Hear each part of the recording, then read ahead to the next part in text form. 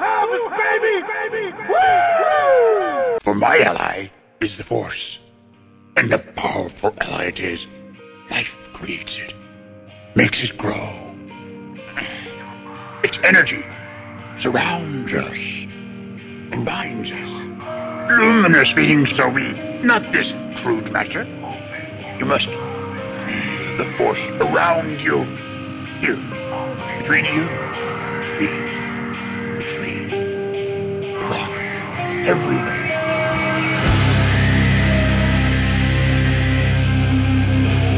I am a Jedi, like my father before me.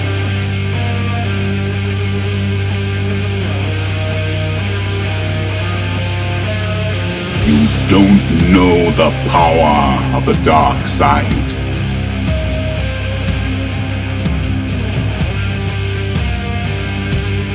If you strike me down, I shall become more powerful than you can possibly imagine.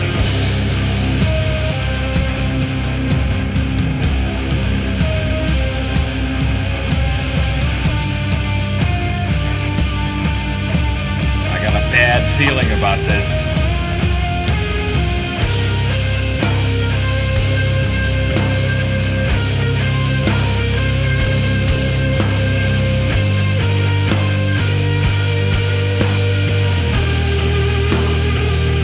Welcome to episode 84 of Blue Harvest, a Star Wars podcast. I'm your host, Halls Burkhart. And I'm your host, Will Witten. How is it going, buddy? It's going good. Right on. How's your week Life's good. The weather's been crazy. It's been warm. Oh my God. Unseasonably warm. How crazy is that? We literally went from Birmingham going into full-on ice storm shutdown where Snowpocalypse. Yeah, like where Jesse and I couldn't do anything on Friday or Saturday last week. Like Babalu was even closed all day on Saturday. Right. Which is crazy because we went out like that afternoon to just go run a couple of errands and pick up food, and like the roads were fine. Everything was fine. Yeah. But anyway, yeah, we went from that to like 70 degrees this week. Yeah. It was insane. Like, it is crazy. Having to just the feeling of having to switch from heat to AC in at the new year, basically. It's crazy. Yeah, real fucking weird. Well, you know today, and right now while we're recording, it's Friday the 13th. Did you know that? Happy Horror Day. Yeah. In fact, when I get done with this episode, I am probably going to sit down and watch a little Friday the 13th Part 4, the final chapter. Nice. My personal favorite of the Friday the 13th movies. And you're a connoisseur. I am. I love me some 80s horror movies. I love slasher movies. Fucking Nightmare on Elm Street is my favorite.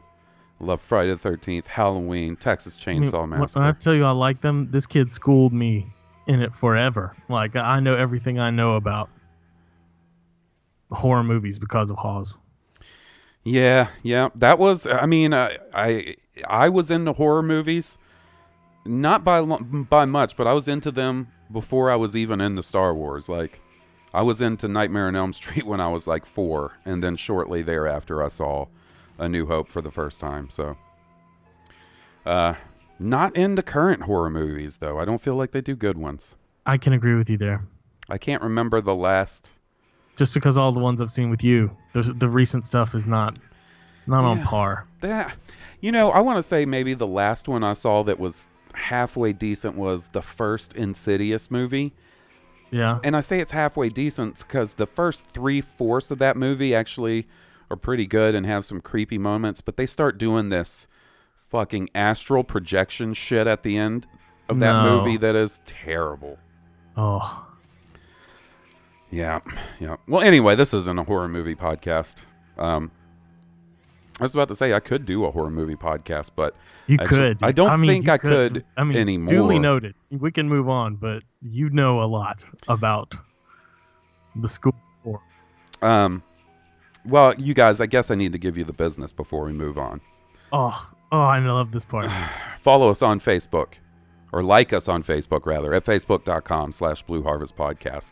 Follow us on Twitter and Instagram. That's right. Our Instagram is up and running at Blue Harvest Pod for both of those, Twitter and Instagram. And you can email us at blueharvestpodcast@gmail.com. And you can buy stuff, shirts and what have you, at tpublic.com/user/Blue Harvest Podcast.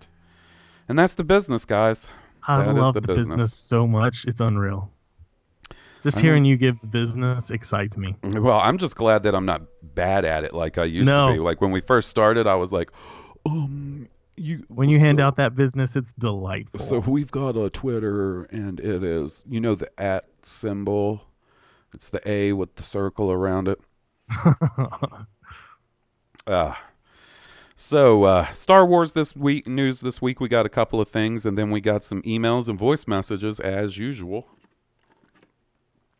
So you guys know the plan of where it's going forward. I was trying to think if I had anything. Still pretty cranky. Gotta admit. Still pretty cranky. Still pretty cranky from the whole not smoking thing. And Johnny leapt on my non-smoking crankiness and then exploited it. Like he was like Emperor Palpatine, and I was like Anakin Skywalker, where he was like, "Do it, do it, do it." Oh no! What happened? You told me about what happened with your cigarettes and the Tusken Raiders and your mother. I mean, like, I just I have been told on that on this week's Rogue One I was in quote unquote rare form. He got me going on this poor dude that just got caught in my fucking non-smoker rage super laser. This guy that just made like a harmless joke on Twitter, and I was like, what the fuck does that mean? Right? And then really when he really got me going was he got me started talking about Zack Snyder and Batman versus Superman and the Dark Knight Rises, which are two of my least favorite Batman movies of all time. Right. I do. And I really went hard in the paint, as the kids would say, on Christopher Nolan and Zack Snyder. Oh. Yeah. Yeah. Sometimes when that force comes under your super laser of rage, doesn't matter who's in the way. Yeah. Yeah, he got me going, man. Don't push me, 'cause I'm not smoking. I'm trying not to lose my head. Ha ha ha ha. All right. I guess we should get to Star Wars news. We talked about it last week. The rumors about Woody Harrelson being cast in the young Han Solo movie. And it's going to be awesome. As of this week, it's official. He is in the Han Solo movie. And I'm really excited about that. I'm intrigued. I don't know if I would go as far as excited. I'm intrigued. I want to see what's up with that. He said in an interview that like he's Han Solo's mentor, but he's also a bit of a criminal. And I was like, well, no fucking shit. If you're Han Solo's mentor, like you're not going to be like Big Brothers of America. Like, you're not going to be a good, upstanding citizen being Han Solo's mentor. Yeah, let me show you how to rip somebody off. Like, in my mind, like, let me show you how to gamble. In my mind, this is how you go with a mentor character. You either go, like, to make Han Solo's mentor, you either make them really law-abiding, and, like, that's where that sort of, like, the good guy side of Han Solo comes from, but he's like, fuck that, I'm not going that way, I'm going to be a smuggler. Or you make him a worse guy than Han Solo. You know what I'm saying? Like, he's the more ruthless, not giving a shit version of Han Solo. Right, the rebel, the renegade. I don't think this is exactly how it'd be, but you've seen the Marvel Daredevil show, right? Yeah. The character Styx? Yeah, Stick. how he is like the more brutal version of Daredevil, basically. Yeah. Where like he will actually kill people and he like really believes in the cause. And then Daredevil is like, you know, he's the little bit better version of that. He won't kill people, like, but he'll just really, really fuck them up. I kind of see that being sort of a similar situation. Yeah. He's not ready to cross that line. Right. So we'll see. A lot of people are. I've seen a really wide variety of reaction to that one online. I've seen people that are super stoked. I've seen people that are like super against it. And I've seen people more like me that are kind of like in the middle. Like, so far, they have done a really great job with the casting side of things. Yeah. In the Disney era of Star Wars. In fact, I think that might be one of their strongest assets is their casting so far. Yeah. So if they think he's going to do the job, then I'm just going to trust him, and I'll say something if I don't like it, I guess. I'm excited. I think he can be the ruffian. For sure. The pompous, arrogant smuggler. Have you seen the Hunger Games movies? Yes, I have. How is he in those? I'm going to be He's pretty completely good in honest. those. I've not seen. Honestly, you know what? Honestly, that's kind of what makes me believe he can do a good job at it, is because Really? I've seen him in the Hunger Games, and if he takes it to another level for Star Wars, he could be good.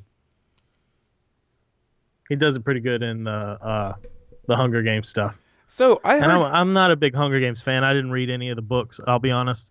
You know, I kind of just figured it was for a different demographic than me, and Right. then I watched the movies. I was like, oh, the concept is pretty badass. Okay. You know, people dying left and right, and she's living through all that, and there's a rebellion, and I haven't seen more than the first two movies, but Okay. it's not awful. And he's got like sort of a mentor role in that, right? He does. Okay. He does. Okay. Well, right on then. I'm stoked. I'm stoked about that Han Solo movie. It's shaping up to be pretty good. I feel like tonally, it's the complete opposite of Rogue One. Whereas Rogue One was probably I hate this fucking term, dark and gritty. I hate it now. How about intense and dramatic? You know what I'm saying? Like, I'm tired of people being like, oh, I want a dark and gritty this. I want a dark and gritty that. I want a dark and gritty this. All right, you don't want everything that way. I get it. Dark and gritty is the fucking 4chan edgelord catchphrase of the 2015s. But not everything has to be fucking dark and gritty. Where it works, you know, doing a darker version is something like Rogue One. But you don't want dark and gritty Han Solo fucking origin movie, you know, where he's like on prison shanking folks and making toilet punch and shit. Yeah. Star Wars toilet punch. Yeah. Speaking of prison, so you know I'm a fan of cooking shows, right? Like, yeah, like so am I. I'm right, but I'm also sort of obviously you are. I'm also sort of a little more picky. Like, I can't just watch Food Network all day. Like, dude, I know exactly what you mean. Keep going though. So there's this guy. This is the the complete other end of the spectrum from what I normally like to watch. There's this guy on YouTube called The Wolf Pit, and he does like taste tests of really bad food. It's called What Are We Eating? So he'll go buy like a banquet dinner, and he'll show you all the nutritional information. He'll cook it, and he'll taste test it and be like, oh, this is awful, or oh, this isn't actually bad. But he does like, he'll go to the dollar store and get dollar pork chops and eat them, and like hamburger in a can is one that I saw him eat. Like he gets the weird shit, right? What? Yes, hamburger in a can. It looked awful. He made something on his channel the other day called Nutriloaf. Have you ever heard of this? No. What is Nutriloaf? It is a nutritional loaf that they feed prisoners in prison, mainly like problematic prisoners, like solitary confinement. And it is supposedly one of the grossest foods you can ever eat. And it's like been argued that it is inhumane to feed this to prisoners. That's how gross it is, right? What? Yeah. And it's this loaf that's got like spinach and white beans and raisins and carrots and dairy-free cheese and potato flakes. Like, supposedly it's completely nutritionally complete, though, if you were to eat it, right? It's got maybe some nuts in it or something. So I saw him make this shit, and I was like, oh, this is fucking foul. Fucking foul. Oh. You should look it up. This Okay, I will. I have to now. As a culinary master, I think you should look up even the worst of the culinary world. I haven't ever heard of this. He made demise. He made prison pad thai one time, right? How do you do that? You make up ramen, okay? Yeah. And then I can't remember if you use the seasoning packet or not. Maybe you do. But then to make the pad thai sauce, you just mix up any type of hot sauce and peanut butter and then mix that in with the hot ramen. Like, he makes prison food sometimes. I don't know. It is a fucking, like, I sit on my couch and work for so long, I run out of shit to watch. So, like, I find these weird YouTube channels. I was about to say, I feel like you've seen the bowels of YouTube because of how your job is, and just to occupy your mind while you do something. Yeah, man. You've seen a good portion of what's out there. I don't know. I mean, YouTube is so vast, I wouldn't go that far, but I have seen and get fascinated with some weird YouTube channels. Well, in like South Korea, people have YouTube channels of just them eating things or cooking and eating things. Right. Oh, I mean, that's a trend over there. Have you ever heard of famous? And it's, I don't know, that'd be crazy. Have you ever heard of Shoe Nice? Shoe Nice. I feel like I have. Shoe Nice is this guy who I am 100% convinced is a fucking meth head that has a YouTube channel where it is even worse than the Wolf Pit guy. He'll be like, oh, goodness. This video, I'm going to chug an entire fifth of, Jack Daniels. That doesn't sound like an ideal situation. Or I'm going to snort an entire bottle of hot sauce. And he's like, he keeps going, like, he's real weird. He's got these weird, I remember this guy and he's now. like, I've seen him. Either way. That's his fucking catchphrase. He'll be like, hey, YouTube, Shoe Nice here. I'm going to chug this bottle of Jack Daniels. Well, either way, let's get to it. As you can see, either way, it's got the plastic wrap still on the cap. Either way. You feel like some part of him has lost his brain. Like he's had brain damage somewhere along the way. Because when he's talking, he's not making sense. No, he is not. That's why I think he's into like hard drugs. He's like a meth head or something. He just doesn't care. He gives no.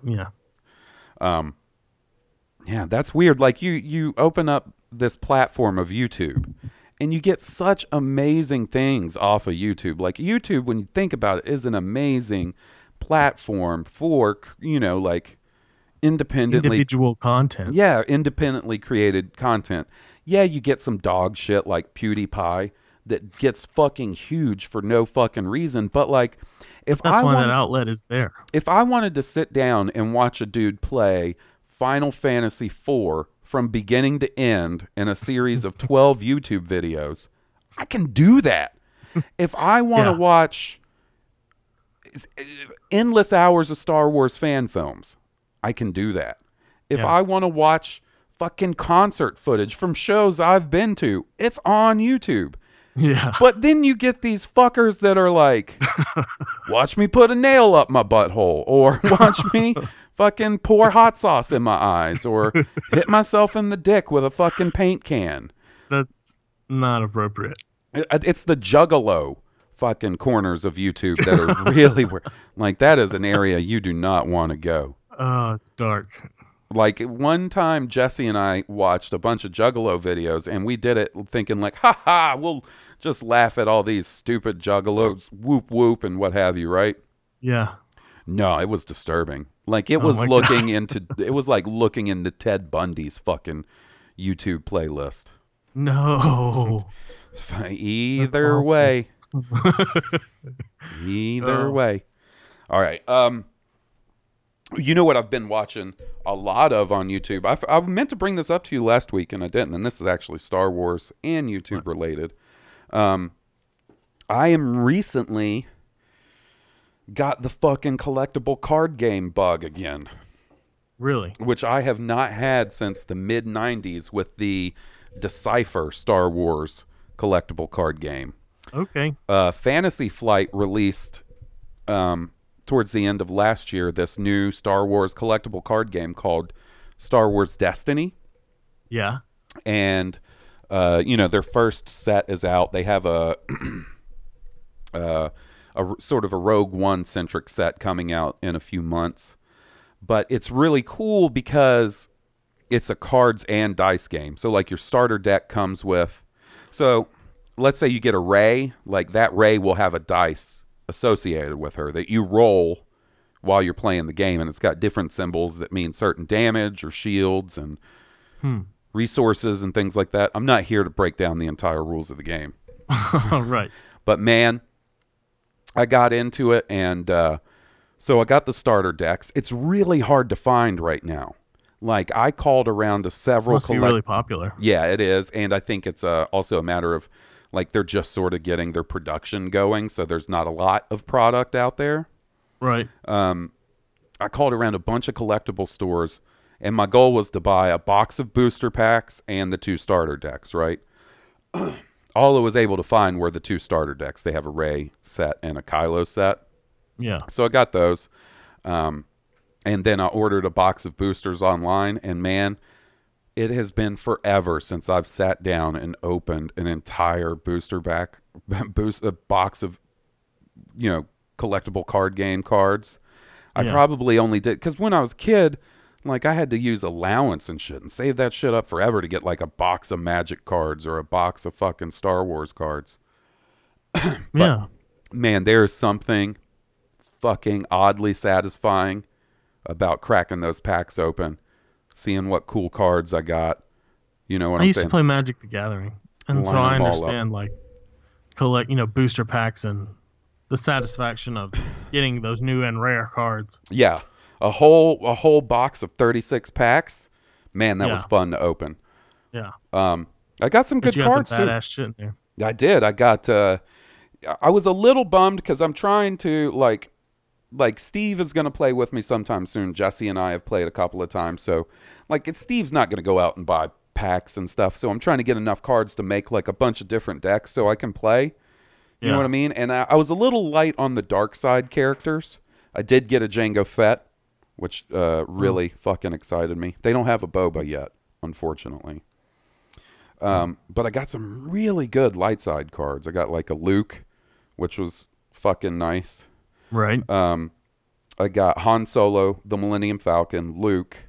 These are just sort of my rare cards. Kylo's lightsaber. I got an Amidala, a Count Dooku, a Princess Leia, and a Jango Fett. So, damn, pretty stoked with all of those. That's pretty good, man. No Phasma, which I was hoping to get. No Darth Vader. No Those Qui-Gon. too sweet. Yeah. So yeah, I think I'm going to be in the market for another box of booster packs at some point. Right. To try and fill out the collection. You should see if you should get them somewhere in bulk for like really cheap from like China or something. Well, you know what?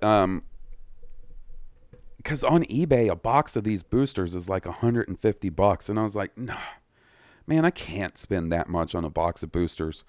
I found you do, and you won't have to for a long time. Well, I mean, that's it. I bought a box of boosters, but I didn't spend that because that's not the retail price. That's the eBay scalper price. It's like $150 to $170. I found one website that had one box in stock for like retail and ordered it. And so I'm just waiting until some stores refresh and maybe get another one. And maybe knock out my my new obsessions collection. Next time I see you, we'll have to throw down. Oh yeah. We'll do a couple battles. But I've been watching a lot of like deck building videos and game videos of this game, trying to figure out what deck I'm gonna run. Oh, am I gonna run a Kylo Jango deck? Am I gonna run a Han Leia deck? Studying up on your strategy. Super nerdy. I love it. Fucking love it. I love a good fucking card game. No, I totally understand. And there's no way. Like, I loved Magic back in the day. And I did too. I had a really badass red-green deck. Yeah. And I played it a lot in the Boy Scouts. That's where Magic was real big. Trading cards and shit. But I had man, an elf deck. It had some really old cards in it. Once they came out with that fucking Decipher Star Wars game, I never looked at Magic again. Because, like, Star Wars trumps random fantasy for me, you know? Right. I mean, that's kind of like you played WoW for a bit, but then, you know, The Old Republic came out. The Old Republic came out. And then the problem is that Decipher card game was so fucking complicated. At least it was for me as a kid. Like, I could barely figure out how to play, and like I never really got any great cards and stuff as a kid. Like, if that game came out now, maybe I'd be able to understand it a little better and I'd have the disposable income to buy cards and shit. But yeah, that is my current, that and hunting down the fucking Revan wave of Black Series figures is my new Star Wars obsession. Why are they super rare?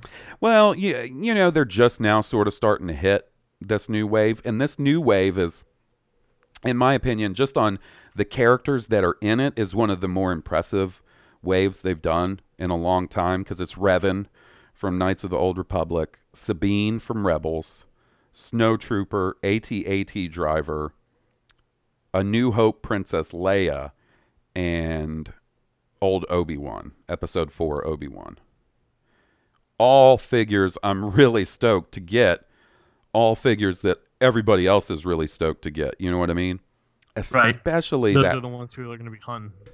Especially that Leia. The fucking asshole scalpers online, because of Carrie Fisher's death, are hiking the price of that Black Series figure up so fucking high. Yeah, man, it's real scummy. It just became more valuable. Yeah, it's real fucking scummy, man. Like, you know, I don't necessarily have a problem with people getting figures and then making a little profit online. I think it's shitty to take, you know, a $20 Revan figure and try to sell it for $200 on eBay. Like, I'm all about, you know, yeah, make your money and stuff, but to me that is a little too far. But to take a figure that was before selling for like 30, maybe $40 online and really crank the price of it up because she passed away, I just think that's shitty. Exploitism. That's a good segment to our next piece of fucking... I feel like I'm saying fucking a lot tonight. It's that fucking... There's just a steady undercurrent of not smoking rage under... Like today... Silent, today... palpable. Yeah. Today I is... taste the rage. Palpable. Today is actually not all that bad. It's one of the better days. I'm hoping I'm like over the top of the hill and I'm on the way down. But yeah, just quite like just under the surface, there's just like a little annoyance ready to come, like little things that would never annoy me or have been annoying me lately. You know what I mean? I do. So there were some rumors that broke yesterday that Lucasfilm was in negotiations with Carrie Fisher's estate, and I assume that's her daughter Billy. Billy Lord. About the continued use of her likeness in Star Wars going forward. And they sort of hypothesized that maybe this could be, you know, a CG Leia in Episode 9. That was the big sort of theory. Some places, including like our buddies over at Making Star Wars, said, you know, that's not necessarily what this means.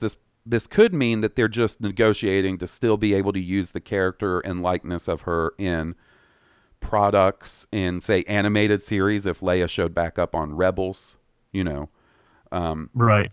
But a lot of people seem to think, oh, this means they're going to do a CG Leia. Well, in a rare move, StarWars.com actually came out with a statement about it, and this is what they had to say.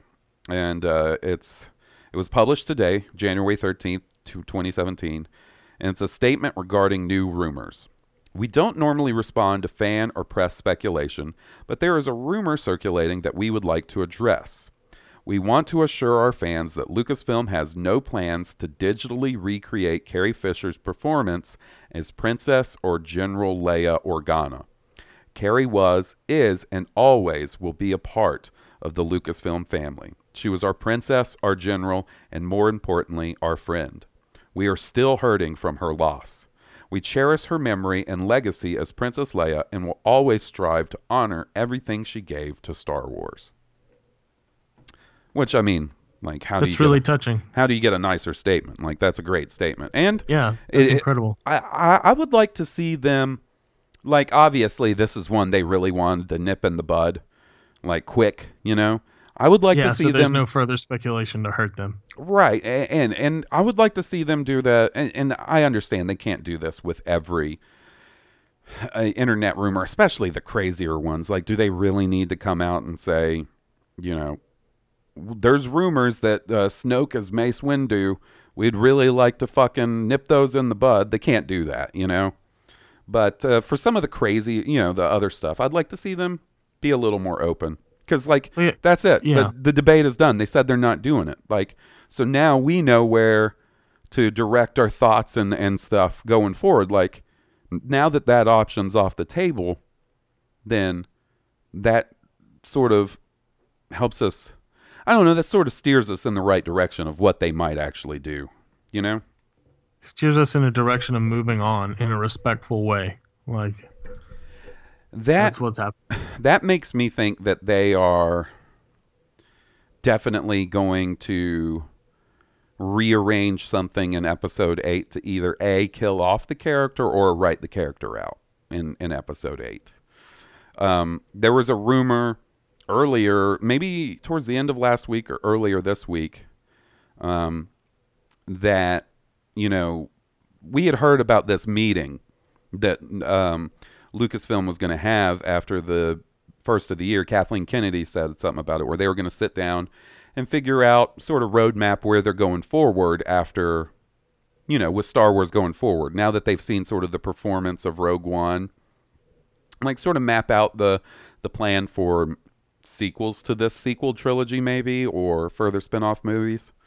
Well, the story came out and said that, well, you know, that's still going to be part of the discussion, but now, you know, one of the major points is definitely going to be, how do we handle the Leia situation? And supposedly there were 2 big scenes that were planned for the character. One was a reuniting with Luke, and one was a confrontation with Kylo. Oh my goodness. And those, in the article, they said those were planned for either episode 8 or episode 9. So they didn't really know where those were. Now, maybe both of those things happen in episode 8 and it's already been filmed and it's not an issue. But if either of those or both weren't for episode 8, they were, you know, planned for episode 9, then man, that's some big stuff we're going to miss out on. And it is. Obviously, it sucks more that Carrie Fisher passed away, but it also, like, her and Luke reuniting, and I'm sure it's just circumstantial because of, you know, the passing of Carrie Fisher. That makes me really sad that we may not see that. Like, it makes me really, really sad. Because that, you know. That means Luke will never have seen his sister again. Yeah. For a while, at least, you know. Like, it was already sort of a bummer that we didn't get a chance to see all 3 of them back together again, Luke, Leia, and Han. It worked out in a story sense, but at the end of the day, it's still kind of a bummer. And I guess you could say that's sort of fan servicey, but I don't know, man. I guess I don't really feel that way. I guess I feel like it's just, it wouldn't. If you had told me that we wouldn't see them all together again in episode 7, like years before, like if you had told me, hey, there's going to be an episode 7, but the 3 of them won't be on screen together, I would have never believed it. Never have believed it. Yeah. So. That's true. I've said it, just like plenty of other people have said it, it is not an enviable position to be in. Having to decide where do you go with that. So you want to do some emails, buddy? Yeah, that'll bring it up because that was kind of sad. It was kind of sad, man. I mean, I think we can expect that for a little while because of the unfortunate passing of Carrie Fisher. Such a bummer, man. God rest her soul. Yeah. So, she was a beautiful lady. She was, inside and out. Man, before we move on, Jesse and I watched this documentary that they just put up on HBO called Bright Lights. That is a documentary about Carrie Fisher and Debbie Reynolds. Like, it basically follows them. It seems like it takes place sort of leading up to Carrie going to London for the filming of episode 7. You see some of her training for that and stuff. And man, like I was okay. Finally, like it didn't bum me out as bad. Like I was getting better with the whole Carrie Fisher thing. But then Jesse and I watched that, and there was a scene where Carrie's taking care of her dad, Eddie Fisher, sort of in the months up to him passing away. And I mean, it was just the whole thing. That's really sad. The whole thing was just sad, man. Yeah. All right. Well, fuck. There's only one thing that can turn these frowns upside down. And that's some fucking listener emails and voice messages. And you know how that kicks off now, right? How's that? Oh, yeah, with the Kia D. Right on.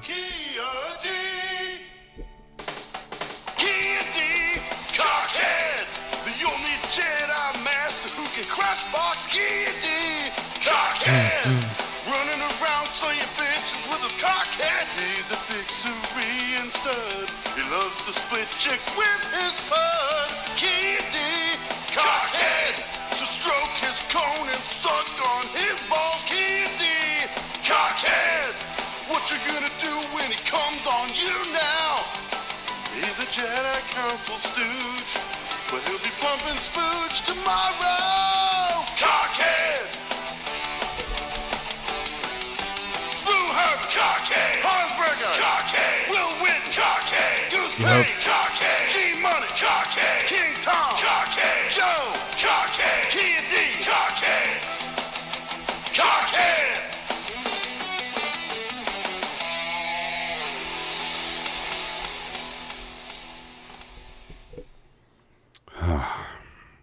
That's good. You sound like you just got a lot of pleasure out of that. Oh, I did. You know, that's what the very first thing I put up on fucking the Instagram page was a video of that song. Oh, nice. Yeah. All right. So here we go. Our first email is from our buddy Dean from Australia. Hey there, Halls and Will. Dino from Down Under here. I'm currently on the road in Outback, Australia, and I've been commiserating along with you and the gang as you comfort us all in the time of sadness with the passing of Carrie Fisher. Yeah. And like you guys, my mind on the news of her death went immediately to the question of Episode 9 and what would Lucasfilm Limited do in order to preserve or adjust the story in light of Fisher not being here anymore. As someone who was blown away by the achievement of Tarkin and Leia in Rogue One, I have to say that I want the production to go full Leia and preserve the story into Episode 9. I believe that Leia is going to be critical to the story, particularly in light of what we know about Ben Solo/Kylo Ren, and to diminish Leia's significance would do a huge disservice to the saga and her character. Leia is just too important. So they've got 3 years. 3 years to look at their CGI techniques, refine and perfect them, and bring General Leia to life for Episode 9. They simply have to. Carrie signed on for this trilogy. She might have jokingly bitched about it publicly, but I guarantee you that Carrie wanted it in on this, and I reckon that once she began riffing with Daisy, John, and Oscar, she really wanted in. Leia is just too important. Carrie knew that. I wrote a few days ago that for any of us who have been mentally broken, she was our hope. Carrie was my hope. Love you guys, Dean from Australia. That's really sweet, Dean. It is.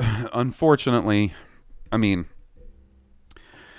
I was not sold on a Carrie Fisher in episode 9 CG performance, and I wasn't necessarily 100% against it either. It was one of those, if they're gonna do it, man, they better fucking do it well, you know. But now we know they're not going that way. Yeah, I'm glad they did that, honestly, just in my opinion. Yeah. Just because you know how I feel about the CGI. All right.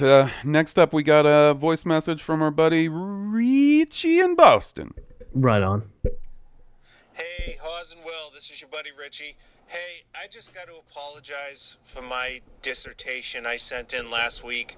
I have a political science degree with a minor concentration in U.S. history, so that sort of stuff really geeks me the fuck out.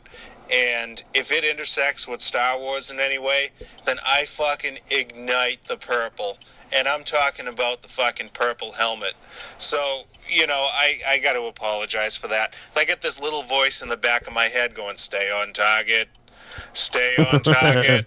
So, figured this week I'd stay on target. Speaking of igniting the purple, how about fucking Obi-Wan Kenobi igniting the blue?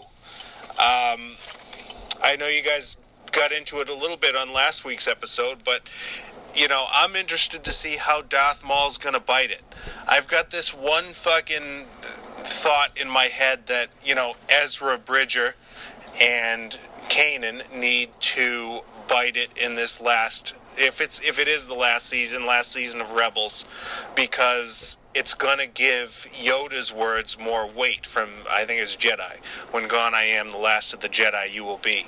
If we've loved characters and gotten to know characters that are Jedi and they fucking die, that's gonna make Yoda's words even more impressive. And as far as Maul, he's got to be sliced in half the long way, dude. Obi-Wan's got to just fucking grab his lightsaber and fucking slice him in half, taint first. So, what do you guys think? How's Maul going to bite it, and what do you think Rebels is going to be like when it finally ends? And let's hope it's something fucking good this time. All right, guys, take care. Number one, Richie, don't apologize for being, you know, for writing us a novel. That's okay. That's part of it. Like if you have it to say, that's cool. You write it out. Like, yeah, for it's sure. Not a big deal. Like I mean, you know, it was just a long email, and I was like, damn, it was not just the length, it was the density. It was so packed with information. It was like reading a D&D handbook. Right. You read a couple sentences back to yourself. While you know what's funny is I kind of thought that too. Like, what if Obi-Wan split Maul the other way? That would be appropriate. It would be appropriate and kind of funny. He tried it hamburger way, and then he decided it was hot dog way. And while it would be kind of funny, I don't see seeing that in a Disney XD cartoon. You know what I mean? No. I mean, I think they probably, if the most intense thing to do is cut his head off, but do that very subtly, I guess. Yeah, depicted. I mean, one thing you got to think about is how they've handled that sort of thing with other characters. So, in season 1, there were the 2 Imperial officer guys that the Grand Inquisitor decapitated, but it was only implied. You know what I'm saying? Like, he was standing behind them, he ignited his lightsaber, and then it cut to the lady watching, and she was like, oh my God. You know what I'm saying? So, like, right. You didn't see it. And then when the Grand Inquisitor died, like, he got dropped into a reactor that was blowing up. Right. When the 2 or 3, I can't remember how many Inquisitors. I think they killed 3 Inquisitors in the finale for season 2 last year. Like, it cuts away before you see any of the actual death, is what I'm trying to say. So if I had to guess, that's going to be how it is. And I am 100% convinced that's it for Maul. Like, if Maul survives past the duel with Obi-Wan on Tatooine, I'm done. I'm done with Rebels, man. Like, I feel no, thank you. I feel like they missed an opportunity with the Ahsoka thing. And I've softened on that. only because like I feel like they're going to do something going forward, but I just don't know. I don't know how they're going to pull it off and make it cool with her. We'll see. Really? There's some stuff out in the air about these fucking, these birds that have shown up in the Clone Wars and in Rebels. They're called convorees or convors or something like that. They look like space owls. There's some stuff with those maybe being in Episode 8 sort of out in the ether that, could be cool and tie all that stuff together. So I'm holding out hope. If Maul survives, though, there's no single reason for Maul to survive the duel with Obi-Wan Kenobi. Because, A, there's no reason for Maul to still be around. B, there's no way that Obi-Wan, I feel, would let Maul escape from Tatooine alive. If he's on Tatooine, especially if he knows about Luke, there's absolutely no way that Obi-Wan lets him survive. I don't think that Maul leaves Tatooine having not killed Obi-Wan. And we know he didn't kill Obi-Wan. Obi-Wan is the Jedi that defeated Grievous and Anakin as far as Sith Lords. And Darth Maul. And Darth Maul. And Dooku. He helped, well, kind of. Not really. Several times. Anyway. Obi-Wan Kenobi's specialty was Sith Lords. Next up, we've got an email from our buddy Michael. And this is what he has to say. And I love this shit right here. We were talking about Spice last week, and I was like, I don't really know exactly a lot about Spice. Well, get ready. He's about to break it down for you. Uh-oh. Michael says, greeting, Halls and Will. Just a quick one this week in response to your discussion on Spice in last week's episode. Spice in Star Wars isn't a single substance, but rather a general word for broad-range, mind-altering narcotics. The type of spice found on Kessel was Glitterstim, which would give the user a brief yet pleasurable telepathic boost and heightened mental state. It was excreted by the giant crystalline spiders which lurk deep beneath the surface. It always makes me chuckle when people discover what Spice is and in turn realize Solo was a drug runner. George Lucas can make Greedo shoot first for days in order to improve Han's purity as a character, but there is no denying his unsavory career choice and the countless lives his smuggling would ultimately affect. God damn. All right. We really got deep on it there. Cheers, Mike. Holy shit. I did not know that the spice mines of Kessel were fucking crystalline spider caves? Yeah. Fuck all that. No wonder C-3PO was like, fuck that. I do not want to go to the spice mines of Kessel. Right. I do not blame him. Fuck all that. Fuck that. Giant spiders. Crystal spiders. You know me, man. I fucking hate spiders. Ooh. All right. All right, next up, we have another voice message from Ollie. And I am going to be completely honest, I haven't gotten a chance to listen to this one yet. Oh my goodness. And the subject makes me wonder if this is actually going to make it into the podcast. Voicemail from Stephen Hawking on Kia D song. Stephen Hawking's take on Steve's Kia D Mundi song. Oh boy. Ollie does realize I'm in a wheelchair, right? Like, I know I'm not robot voice Stephen Hawking, but he's still one of my tribe. Let's see what let's see. Can't insult the tribe, Brian. Good day, gentlemen. This is Stephen Hawking. When I am not pondering the wonders of theoretical physics, I am listening to Oz and will impart mad knowledge on Blue Harvest. I heard Steve's Kia D Mundi song and wanted to sing it for you. I hope you like it, because here we go. Kia D, Kia D, Kia D cockhead.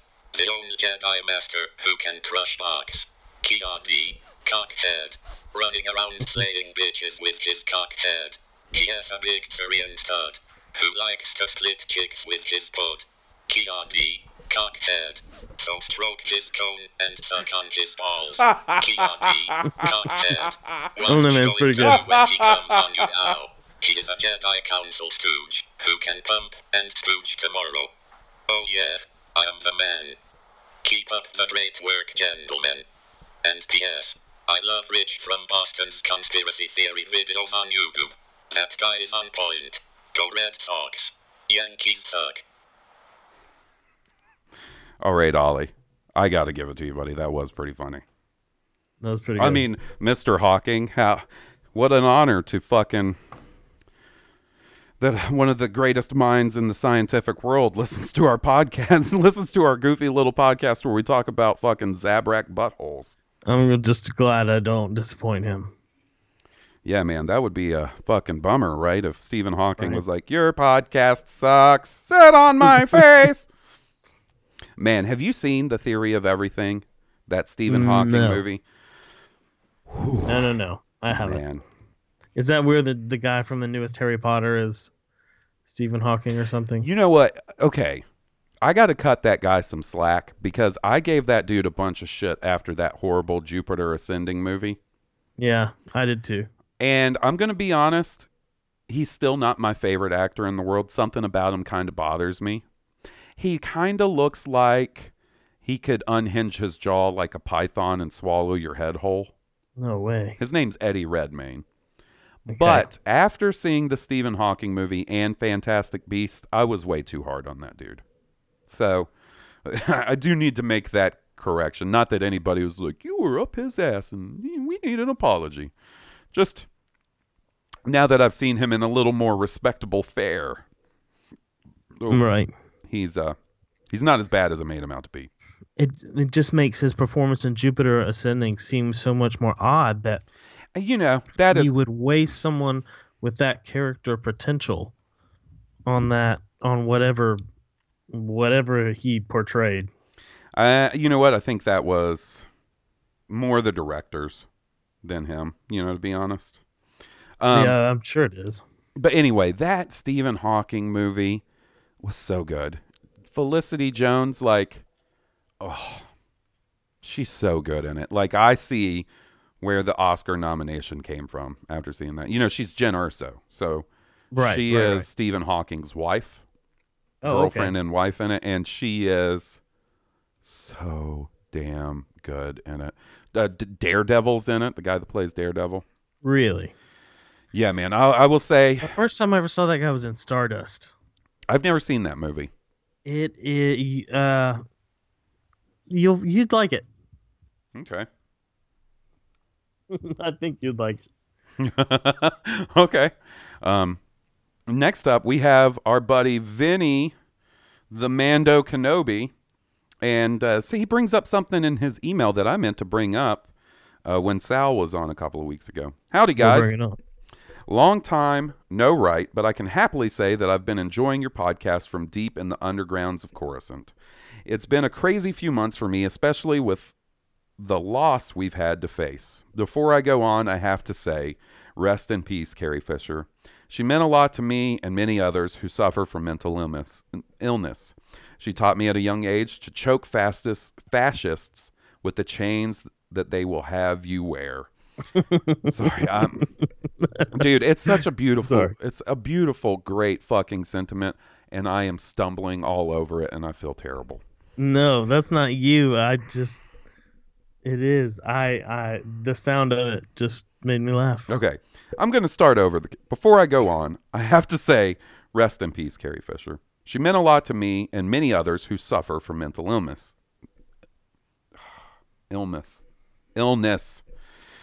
She taught me at a young age to choke fascists. Fuck. Let's do a take two and just fuck it up everywhere, the same places I fucked it up before. She taught me at a young age to choke fascists with the chains that they will have you wear. Carrie was a true symbol of independence and strong will, and we will definitely miss our space princess. Okay. Sorry for getting all sappy for a second, but strap in and pull on your tinfoil hats, because I have a doozy for you.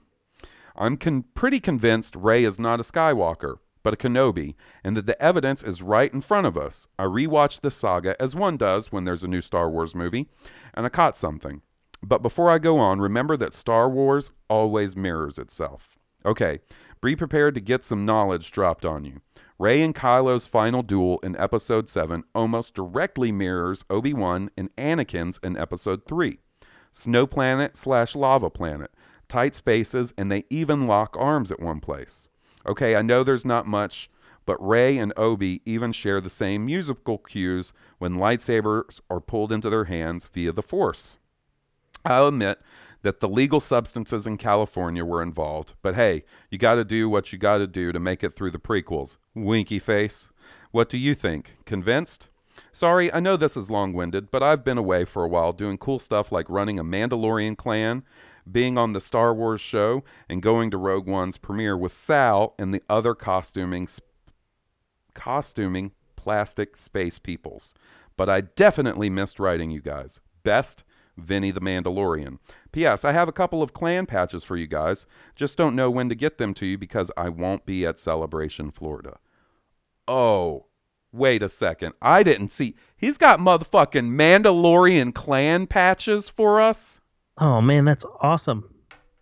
Vinny, buddy, email me and let me know if just our address Thank you, Vinny the Mandalorian. is acceptable. I will totally give you our address. Dude, that is so fucking awesome. I wish there was a Mandalorian cosplaying group around here. There's definitely a Birmingham 501st. I know Is a there guy. really? Yeah, I know a guy. That guy Michael that I met on Force Friday at Target. Who was also, he was at the premiere of Rogue One as well. Was he dressed up in kit? No, he wasn't for the premiere. They did they did something at the Galleria shortly there before and stuff. He's in the 501st. Oh, okay. But anyway, what his fucking theory about Rey being a Kenobi. It could be. It could definitely be. It could be. Could be. It could be that maybe that's going to be like, he's not saying this. She definitely can't be his daughter because of the age, you know? Yeah. Granddaughter or some other relation, I could see. And man, I'm not against that. I'm definitely not against the Rey as a Kenobi thing. You know, there's definitely sillier ones. I think the 4 most prevalent theories are Skywalker, Solo, Kenobi, or not related to anybody at all. You know, those are the 4 most likely prevalent theories. Anything else that's like, oh, she's Ezra Bridger and Sabine's daughter. I don't think so, guys. I don't think so.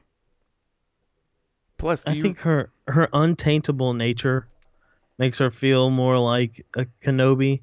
Right. And I get that, and the British accent I think is making a lot of people feel like that, but I don't think those are necessarily going to be Kenobi specific traits. Right. Of a hero. Maybe a new Skywalker. Yeah, I just think it feels so obvious. Yeah. It's so obvious. And I guess that's how I should know it, that it's not going to be Luke. Like if you want the twist in, beginning of the second movie, like that's what it is. Or I guess you could carry it to the end of, I don't know. I don't know how you do that, but could you imagine not finding out in the next movie? Oh, I don't know that we will, man. I'm going to be honest. You don't find out Rey's lineage in the next movie. That's honestly a definite, possibility, because at this point anything could happen. When you start off a Star Wars sequel trilogy where we get 20 seconds of Luke Skywalker at the very end, Han Solo dies, and the main 3 are never seen together again. And barely any R2-D2. And I'm not saying any of this against The Force Awakens. You know how much I love that movie. I'm just saying when that is the first movie in the trilogy, like, you gotta wonder, like, how they're gonna will it even be answered in this? I think it's got to be answered in this trilogy. I'm a firm believer that we will have a sequel trilogy to this. I think there will be an episode. I think there 10, has 11, to be. 12. They're all too young not to do, That, and like, I just don't know that, Like Kathleen Kennedy said, could we do nothing but spin-off movies? Sure, but we haven't decided if that's what we're going to do. I don't know that they can do nothing but spin-off movies. I wouldn't recommend it. I wouldn't either. But that's just me. Well, I was wondering how long it would take to hear from him, considering we have such a beautiful song about him. Right. But it's finally happened. Kia D. Mundi has called in and left us a message. Man, those galactic time phones really do the trick. We can get calls from a fucking galaxy far, far away. Yeah, I was about to say it's easy to make a call from a galaxy far, far away. Like, give me that phone deal.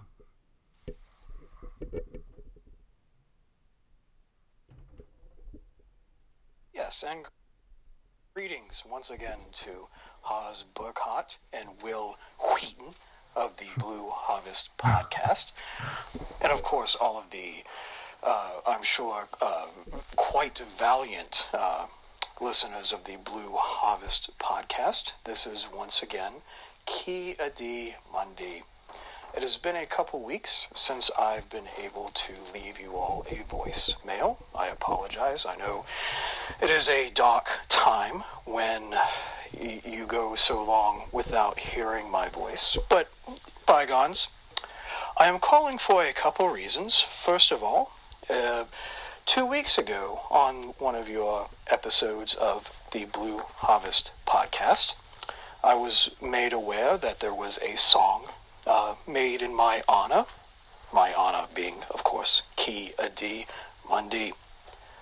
So I want to call and say thank you to, I believe his name was Steve. So Steve, thank you. It was quite a catchy tune. You have a very rare gift of musical abilities. Now, with that being said, I am much more accustomed to women, quite attractive women, of course, being moved to the point of song by the great Kia D. Mundi. But nevertheless, any song that celebrates myself being Kia D. Mundi, is appreciated. Now, moving on to a second point of business, I saw there was a picture posted on Twitter. I do not believe this person was the one who generated the picture, but his Twitter handle. Oh, Kia D, you went so long that it faded out. Give me a second, buddy. Kia D. POV.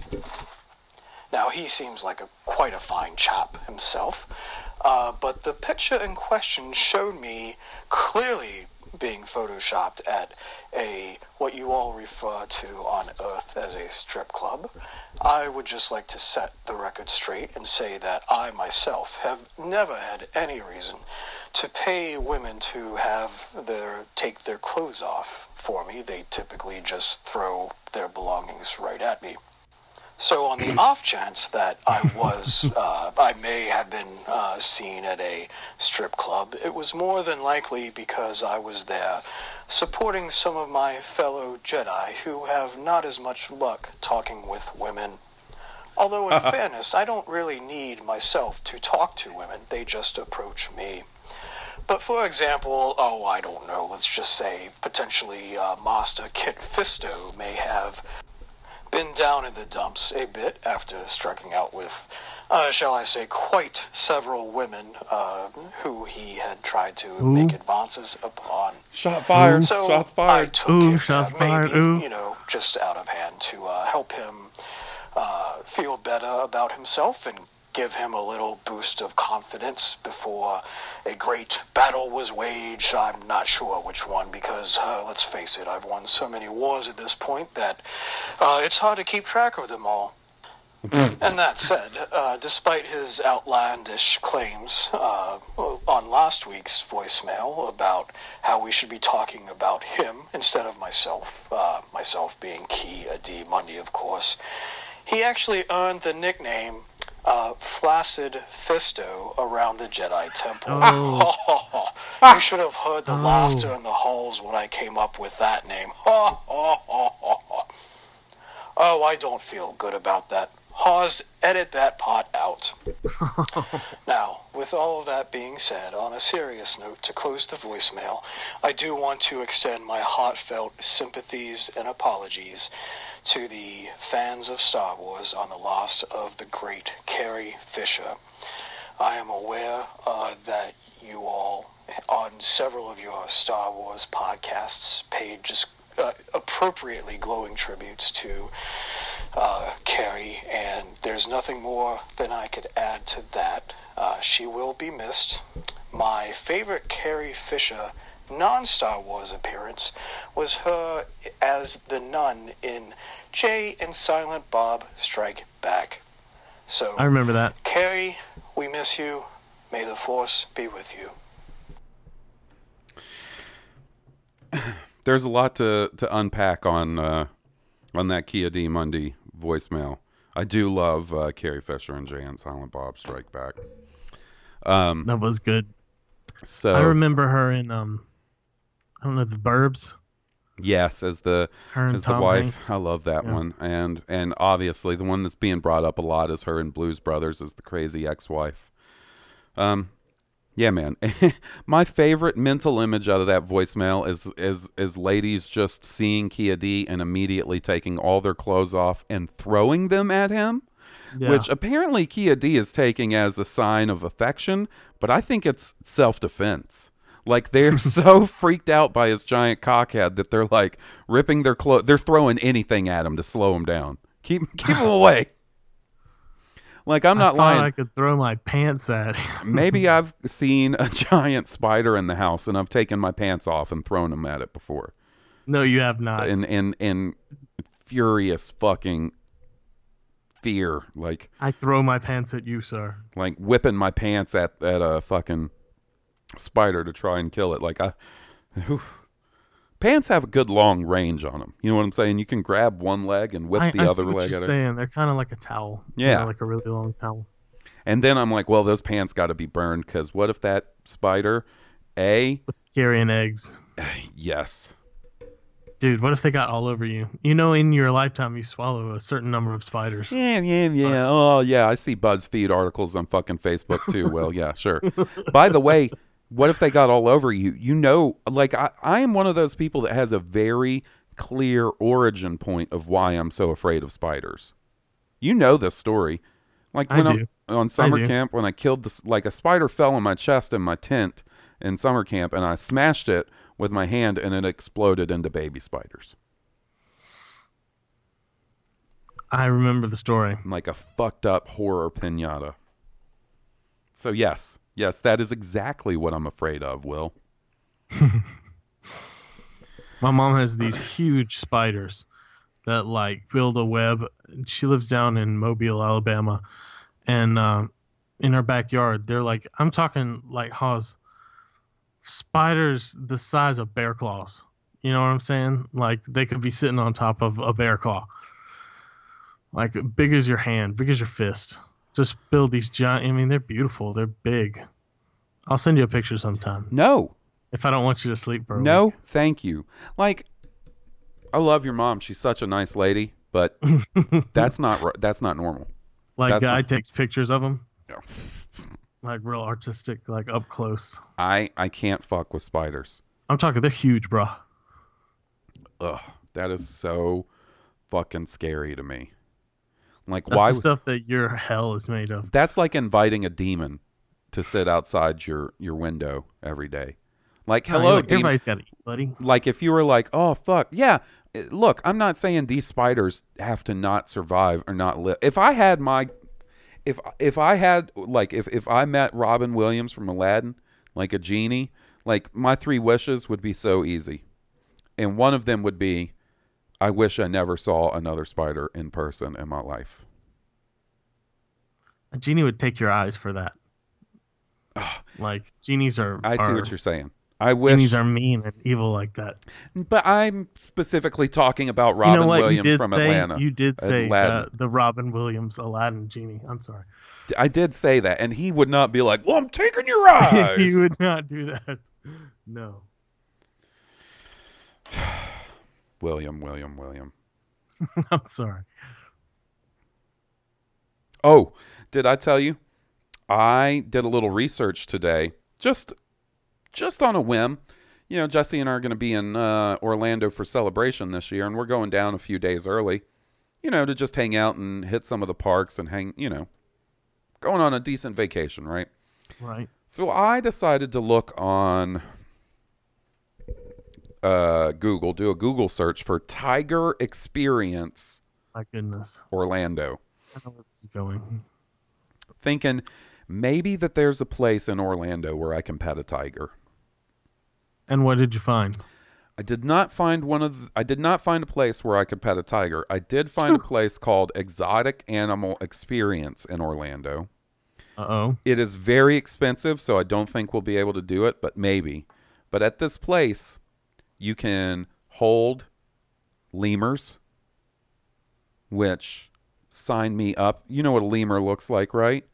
Yeah. They're kind of like the monkey bears almost that look like, I don't know. They look like a fucking puppet to me. They look unworldly. Right. God, I would hold one of those all day. You can hold a sloth. A fucking sloth, a three-toed sloth. Yes. Dude, in Kuwait, if I'm not mistaken, you can have any kind of animal. And there are these rich dudes over there that have their own menageries. Well, let me just go ahead and look at some real estate in Kuwait. Like they just have tigers and lions. You know, they have them in their backyards and stuff. Yeah, I'm not down with that.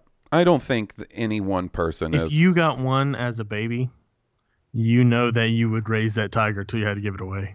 Or till you became dinner. No, you know what? You know how badly I want to hold a tiger and pet a tiger. I wouldn't do that, man. Like I like them too much to put them through like if I was a millionaire, and I mean like a crazy millionaire, maybe even a billionaire. If I had George Lucas habitat. If I was a George Lucas millionaire, I would like set up a tiger preserve or something. You know what I mean? Like a place that was fully equipped and able to take care of them. I would never actually think about having like a pet tiger or a lion. That's just you're right. Like I'm not looking to become a friend with a tiger and hang out with it every day. I just want one special magical moment with a tiger where I get to pet him, scratch him behind his ears, maybe rub his belly. You know what I'm saying? There's someone on scene to tranquilize him if he gets out of hand. No. Because tigers are just like other cats. This is going to be the second. I don't know if this was on Blue Harvest or Rogue One this week, where I was talking about Will, Simeon. Don't ruin this for me. It's you always do this. Will, don't ruin this. Every time I talk about this. You're ruining my big cat dream. Just shut the fuck up. Let me have my big cat dream is what Oz is saying right now. Like, tigers have different temperaments, just like house cats. Like, Simeon, Steve's cat Simeon, like, he loves me. Steve doesn't want to admit it because I think he's a little freaked out about how much his cat likes me. But Simeon loves me. But I also respect Simeon. I know Simeon can be a little crazy.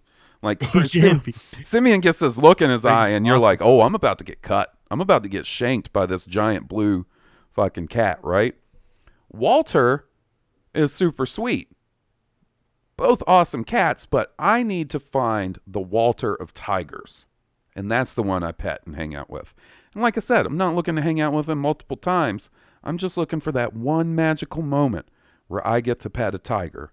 And then I'm like, see you later, buddy. See you. Here's a treat. I don't know, a raw steak. I don't know.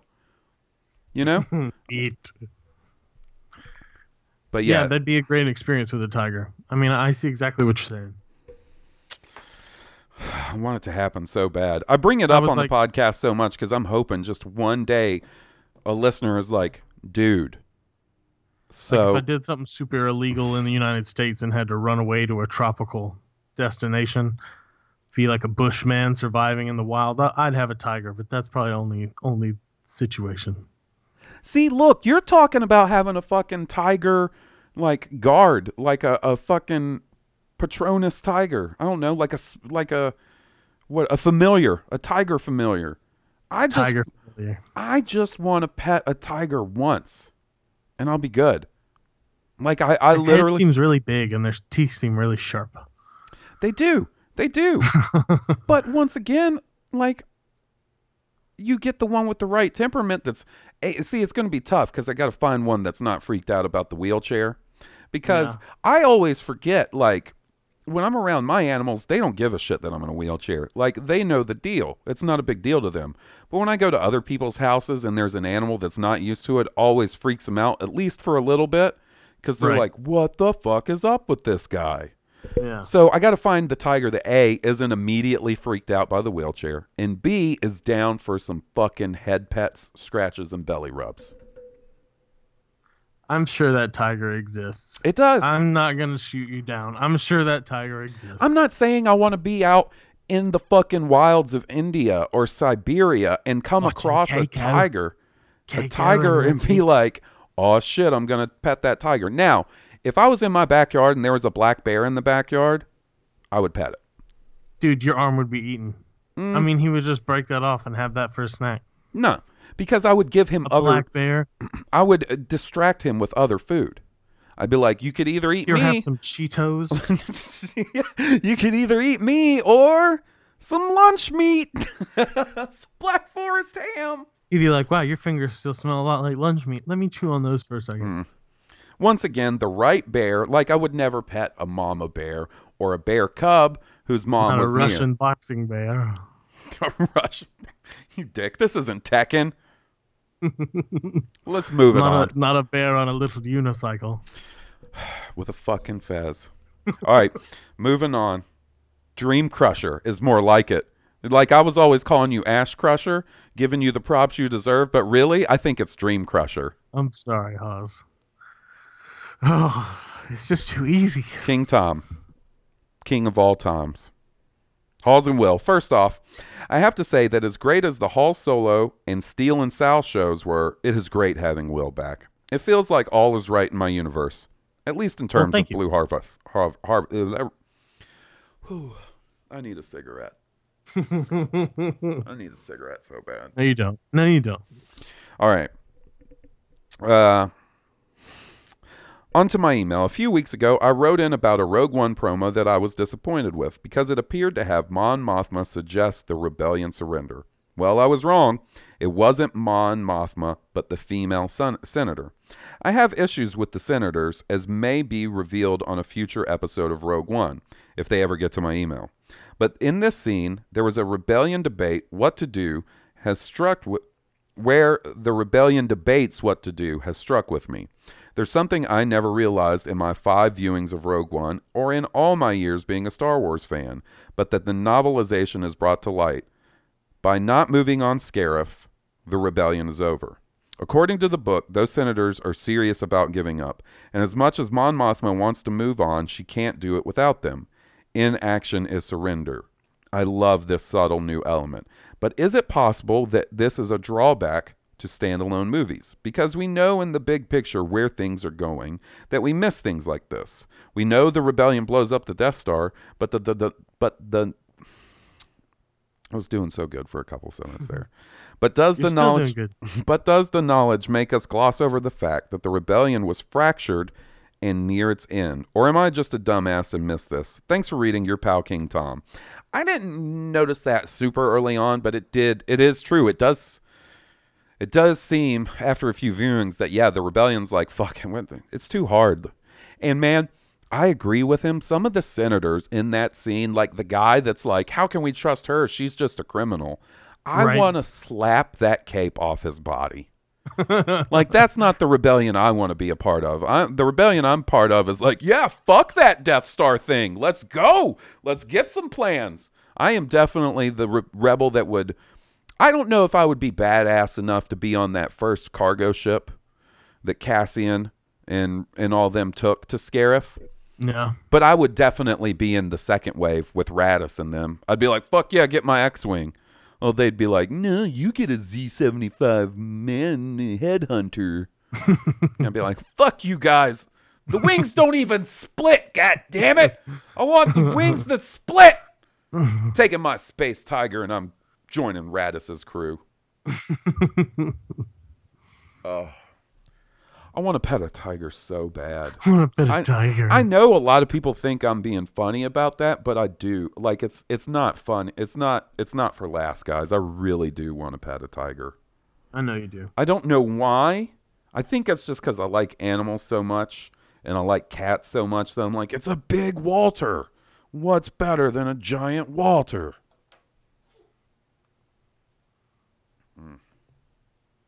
Nothing. But yeah, there's some of those senators in that scene that really fucking get under my gourd or something. Correct. Some fucking funny, weird statement. Get under my gourd. They really twist my nips or my nuts, whatever.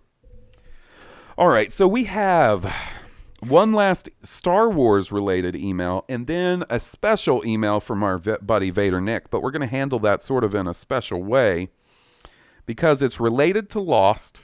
It's related to the season finale of Lost. And I know a couple of listeners have reached out and said that they started watching Lost because of the podcast and my recommendation, which I think is great. And I don't want to spoil the end for you guys, so we're going to save that email to last, just in case. Plus that guy that jumped my ass about the Game of Thrones spoilers. Like he shook me, man. I'm like, fuck, I got to be better.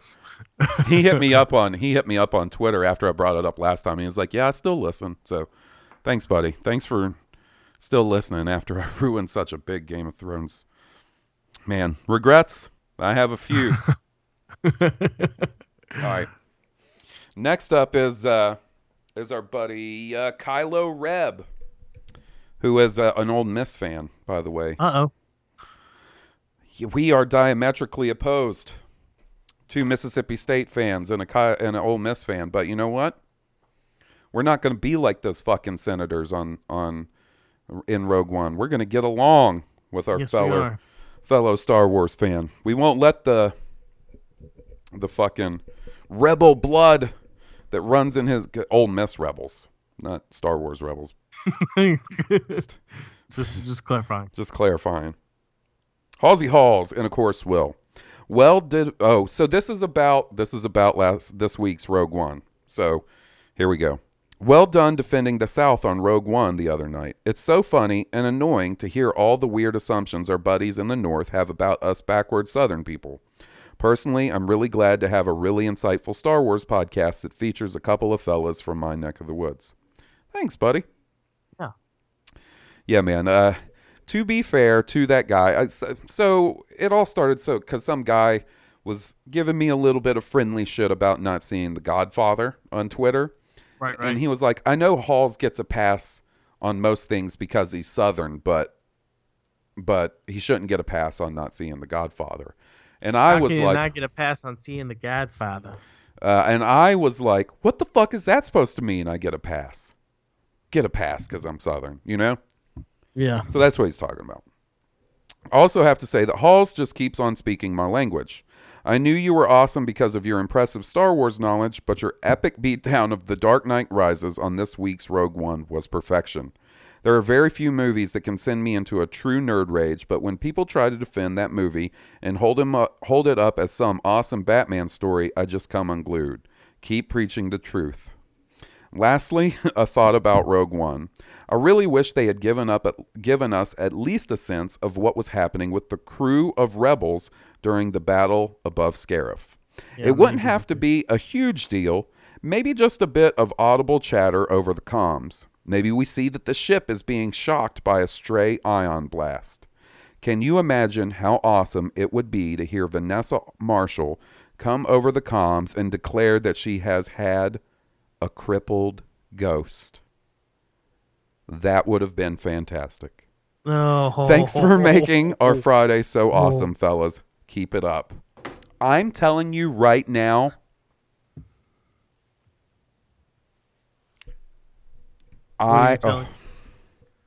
if that happened, even in Rebels, if it happened in Rogue One or Rebels, and the cruise ship got disabled and they referred to it as a crippled ghost, you would hear me. That's all you would hear this whole podcast is me playing that over and over and over again. Crippled ghost, crippled ghost. The ghost has been crippled. Whatever, however they did it. Oh, Please, someone make that happen. I don't know anybody. I don't have these connections. Dave Filoni, I'll know, man. I'll buy you tickets to pet a tiger. Dave Filoni probably has pet a tiger money. See, that's what I figure is holding me. I gotta stop. You gotta stop. I'm going on this dangerous line of thinking. I'm going on this tiger route too much today. Like I know it's been too much. But what I'm saying is I feel like that's one of the things holding me back is like petting a tiger seems like the luxury that people with a lot of money can, like if a really rich guy woke up one day and was like, I want to pet a tiger, he can make that happen. You know, throw some money at the problem and make it happen. Yeah. Oh my God. That was a really good crippled ghost. I did not see that coming. That was a good crippled ghost. I didn't see that coming. All right, guys. So like I said, we've got one more email from our buddy Vader Nick, and it is Lost related, and it is spoiler related. I plan on dropping some serious Lost science during this. So if you're interested in that, keep listening. If you do not want the Lost spoilers, turn back now. We'd like to thank you guys for listening. Please support Stoned Cobra, who are so nice to offer their music to us to use as a theme song. You can get them on iTunes, Spotify, and at stonedcobra.com. Also, check out our buddy Ben Layton, who provided the new logo for the podcast, which is amazing. Vinny, the Mandalorian, you should check it out because it is very Mandalorian inspired. And you know what? I've been looking into some things, and there might be some exclusive Blue Harvest swag, maybe some patches. What? Of our new logo. What? And those are going to be available, hopefully by Celebration. And if you see me at Celebration, you might be able to get your hands on one of these. It's all in the works right now. Anyway, check him out on Twitter. He is, I believe, he recently changed his damn Twitter handle. Why you gotta do this to me, Ben? I believe he is Short X Lived. That's his Twitter handle. Check him out. Tell him you like the new logo because it's badass, because it is. And we'll have some stuff with that available soon, some shirts and stuff. Just got to get that all straightened out as well. But once again, thanks for listening, guys. And on to the last email of the night. In a section that I like to call Halls Gets Lost. Oh, no. That's pretty good, right? Yeah. I don't know that it'll be a... If I hesitated like it wasn't good, I didn't mean it. It's good. No, you hesitated because you were like, that's fucking corny. No. Go this ahead. Corny tiger petting motherfucker. I was like, that's so good. you insincere bitch. Just that's kidding. so good. That's like Jesse's reaction when I'm like, hey, listen to this section of the podcast. I think it's really funny. And she's like, it's so good. You're so talented, baby. Oh, you're so good at the podcasting. She knows what you like. Yeah, and I'm like, that's right, I am a good podcaster. Oh yeah, talk dirty. Oh, come on, it's not dirty. I'm not like stroking. I am good at that podcast. I'm telling you right now, man, that's the one thing I'm really looking forward to being done with the whole not smoking thing is sort of the scatterbrainness, because like I'm trying to focus, trying to put out a good product for you guys, but my brain literally, it's like my brain is full of a wasp nests. Instead of going buzz, buzz, buzz, buzz, buzz, buzz, the wasps are going smoke, smoke, smoke, smoke, smoke, smoke, smoke, smoke, go smoke, smoke, smoke, smoke, smoke, smoke, smoke, go smoke, smoke, smoke. But anyway, it's a hard habit to break. Chicago. Here we go. A little Halls Gets Lost for you, and I got a little sound to play.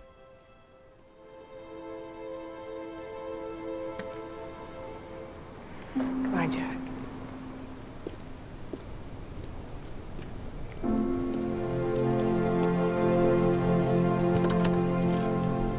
We have to go back, Kate.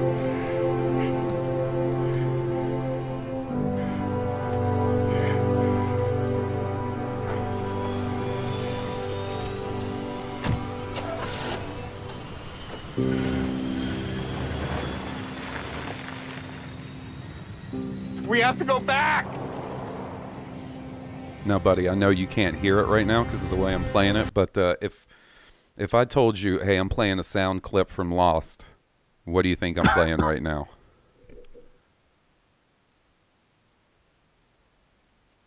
Come on, it's so easy. We have to go back. No, we have to go back. We have to go back. Goddamn, I love Jack with that fucking beard.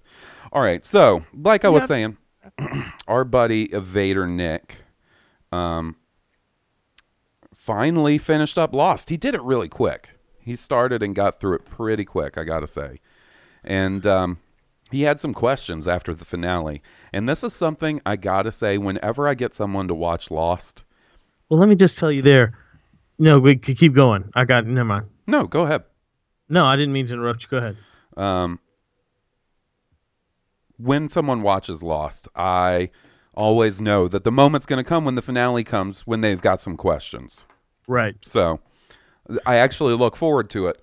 Now, that being said, I am a little rusty on my Lost knowledge. It's been about a year since I did a watch through, so I may miss some pertinent points. Hopefully I don't. But this is what our good buddy Nick had to say in his email. And I'm going to address it line by line, so I don't necessarily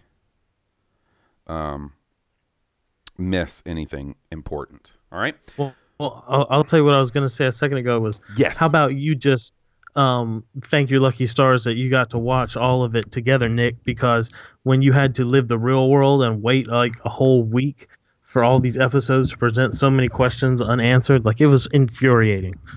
But it's probably much easier to watch when you have all of it to binge. You know what I mean? All the information. Because when you have to wait a week for the next set of answers and questions, it's infuriating. Yes. Hold on 1 second, buddy. I need to take a quick break. Okay. All right. Sorry about that. I had a phone call I had to answer. All right. That's fine. Is this about to wrap it up for us? Yes. Okay. This is what Vader Nick has to say. Blue Harvest, baby. Woo! Good evening, Halls and Will. Hope you guys have a good week. Halls, I know it doesn't mean much coming from some guy in Kansas, but dude, I'm super proud of you for quitting cigarettes. Take it from someone that grew up in a house with two parents that smoked at least a pack a day and would give anything for either of them to have the courage to do what you're doing. Keep it up, buddy. It's for the best. I appreciate that, buddy. It is not something I feel like I deserve congratulations on, because I feel like it's something I should have never started. You know what I mean? But I do appreciate it. Here. Nick's got some good advice. I've also got to give some props for last week's Rogue One pod. You and Johnny were on some Halls and Will type level excellent stuff, my friend. I commend you for all your hard work to this fandom. Thanks, buddy. Okay. It's an honor to be named that way. To be thought of that Rogue One would be on a me and you level. That's right. Okay, my podcast question this week, and I got permission ahead of time, is centered around the show Lost. And oh my god, man, what an excellent fucking show. Man, I had never batted an eyelash at it had you not gave it such high praise. I did my due diligence to avoid any and all spoilers throughout my watch through, and I'm sure you all know well with all my text throughout, but after finishing it, it left me with a few questions. Was the alternate timeline in Season 6 the Kelvin timeline? LOL. You know, the Kelvin timeline is what they call the alternate timeline in the Star Trek movies. Like the new one. I didn't know that. The new 3 are set in the Kelvin timeline because that's how those movies open up, with the Kelvin getting destroyed. And that's where the big time difference is, like the timeline shift is. Right. I want to explain this to the best of my knowledge, what that weird alternate universe is in Season 6, because I get this question a lot. And through my Lost research, which includes lots of reading, watching the show multiple times, reading the Lost Encyclopedia, basically reading and consuming anything Lost available. This is how I interpret what's going on in what the fandom typically calls the Flash Sideways universe. You know what I'm talking about, Will. I do. In season 5 of Lost, Daniel Faraday says that he believes, he's constantly talking about how time is like a string. You can go forward, you can go backwards. You can't create another string. What happened. Okay? He changes his mind and thinks that by using the Jughead bomb to destroy the pocket of energy where the Swan Station is built, that'll prevent the entire events of Lost from happening, because their plane will never crash because they never have to build the hatch to contain that energy that's let loose when they drill too deep into the core of the island. You see what I'm saying?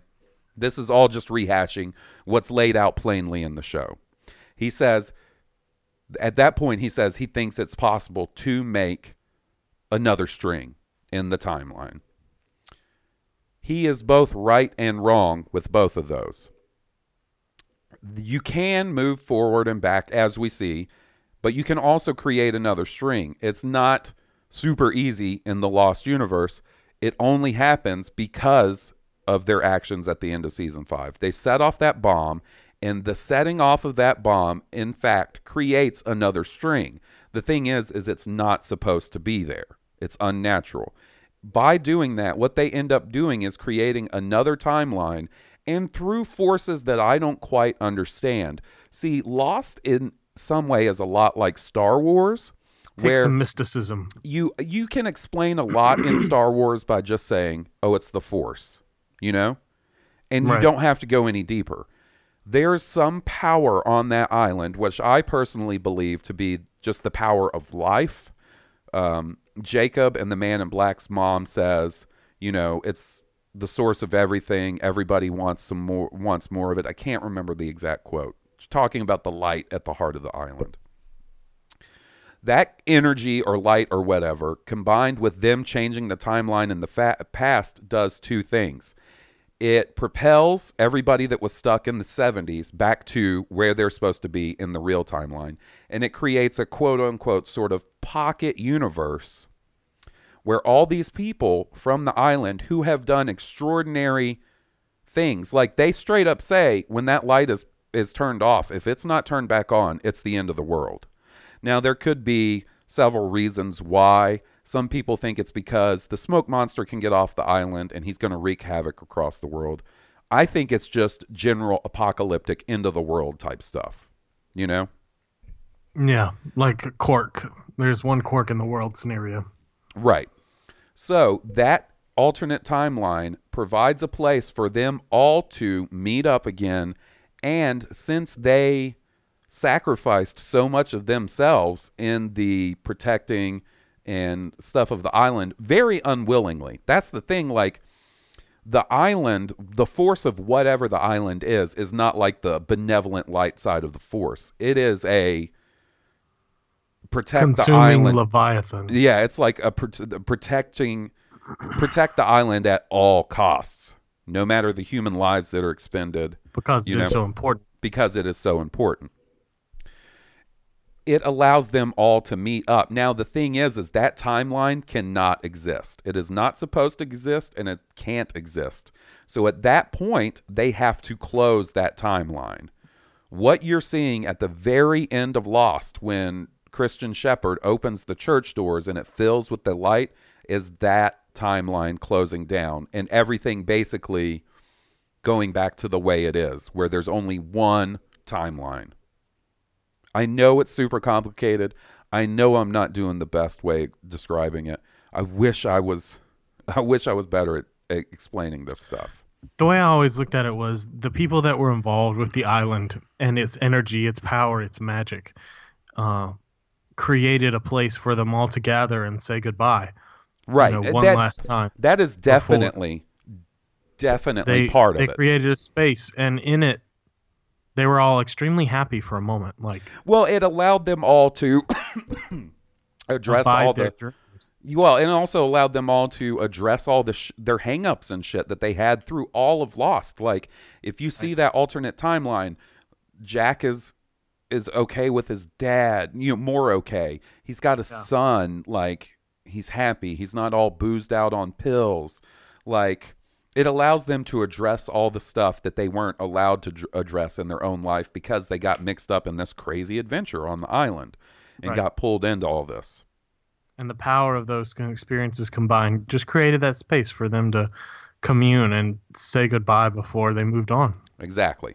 Now, the next one, I am going to get heavily theoretical on this.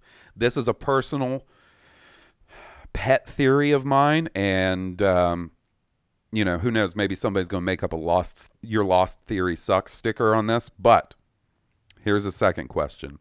Who was Jack's kid in that timeline? He's talking about David Shepard. That's the character's name. Locke tells him he doesn't have a kid, but he never hints on it again. Okay. In that timeline, that kid is Jack and Juliet's kid. They have a kid together in that timeline. Right. And then they divorce at some point. Right. If you look at that kid, though, does he look like the product of Jack and Juliet? No. Oh, no. Who does he look like the product of? Jack and Kate. I am telling you, in season 5, actually it was season 4. In season 4, the night before they go back to the island, Jack and Kate sleep together. Kate decides, she's like, I am not going to go back to the island. She takes Aaron and gives Aaron to Claire's mom and is like, I'm going to go get his mother. She goes and sees Jack. They have a little fucking sexy time together, and that's it. They go back to the island. I am telling you, in the real timeline, Kate got pregnant then. She was carrying Jack's kid. All right? Hear me out. Later, towards the end of season 6, they're all sitting around the campfire with Jacob. Jacob is explaining to them how they are all candidates, or were candidates at one time, to be the new protector of the island. We all know that Jack takes the job briefly, then it's passed on to Hurley. Okay. Kate finds, when they're in the cave that has all the candidates' names on it, like all the characters from the show, and some have been crossed out and some have not been. You see what characters are associated with the numbers from Lost, like Jack is 23. For anybody that knows, if you ever see one of my screen names and it has the number 23 in it, it's because of Jack Shepard from Lost. Kate's number is crossed out. She asks Jacob, why was I crossed out? And he says, because you became a mother. Most people assume, and this is probably correct, that what he's talking about is that she became the mother to Aaron after they left the island. Right. I think it's different. I think Jacob knew all these people that left the island would be coming back, and that Claire would have the opportunity to be reunited with his mom, with Aaron off island. I sincerely believe that. So I believe Jacob knew that she was pregnant with Jack's kid, and that is why he said, because you became a mother. So what I am saying is that at some point after everybody left the island, Kate finds out, oh, I'm pregnant. It's Jack's baby. I'm going to have Jack's baby. Okay? Jack never got to experience a life with his kid because he died on the island. And by the way, I'm a firm believer that Jack is now in the smoke monster role on the island because he went through the same process that the Man in Black did. I don't think he's evil like the Man in Black. I think he is more like he's a benevolent protector of the island. This is all just fucking things. I've thought about Lost too much. So I think another purpose of that pocket universe is for Jack to be able to be a father to the kid he never got to know because he died before the kid was born. I'm going to have to clean my brains up off the back wall here. Go look at the pictures of Jack's kid. He looks like the product of Jack and Kate. I think that was intentional, and I think that it was something that they were like, do we explain this outright? No, let's let people figure it out on their own. I am by far not the only person that's ever said this. I've seen other people say similar things, so it's not like this is my original theory and I'm, putting my name on it or anything, but that is a personal Lost theory that I believe. I believe that David Shepard is Jack and Kate's kid. Now, because of the way the alternate timeline worked, Jack and Kate weren't together. He and Juliet were together. Juliet never had a kid either, so I think, it was just one of those weird differences in the timeline. Right. Personal theory, who knows? All right. My main question is, in your guys' opinion, do you think JJ had the whole 6 seasons planned out ahead, or did he pull a George Lucas and make it up as he went? Sorry for the Lost-centric email. I tried to bring it back to Star Wars, but I don't have a Lost podcast to write into. Appreciate all you guys do. I miss you guys. We need a gaming night. Your pal Vader Nick. I agree on the gaming night. Right. So they've been I think J.J. Abrams started weaving the quilt, and it was finished very neatly. And I think he had a hand in it, but I don't think he had the whole quilt woven before he started. No, see, this is the thing. As much as I love J.J. Abrams and I love Lost and I love J.J. Abrams for Lost, most of Lost is actually on the shoulders of Damon Lindelof and Carlton Cuse. They had much That's more kind of what I figured. influence on Lost than J.J. Abrams. J.J. Abrams helped it get off the ground, but around the time of like season 3 is when he started doing like Cloverfield and Mission Impossible 3, and he was a little too busy to be as hands-on with the show. And after that point, so this is the thing. When they pitched the show to Matthew Fox that played Jack Shepard, they told him how his character arc ended. And this is something we knew for years as Lost fans. Jack knows how the show ends. Well, it comes out that the show opens with Jack's eye opening, and the last shot of the show is Jack's eye closing. That's all he knew. He didn't know alternate timeline, you die, protector of the island, Jacob, Man in Black. He didn't know any of that stuff because none of that stuff existed. There were things that they set up in season 1 knowing that they wouldn't wrap up until later, the monster and things like that. But it was definitely more right as it comes up. Now, in season 3, the ratings to Lost started to dip a good bit. It was a huge success in season 1 and 2. Started to dip in 3. People were like, it's too weird. They never answer any questions. I'm out. But there was still a very hardcore vocal fan base.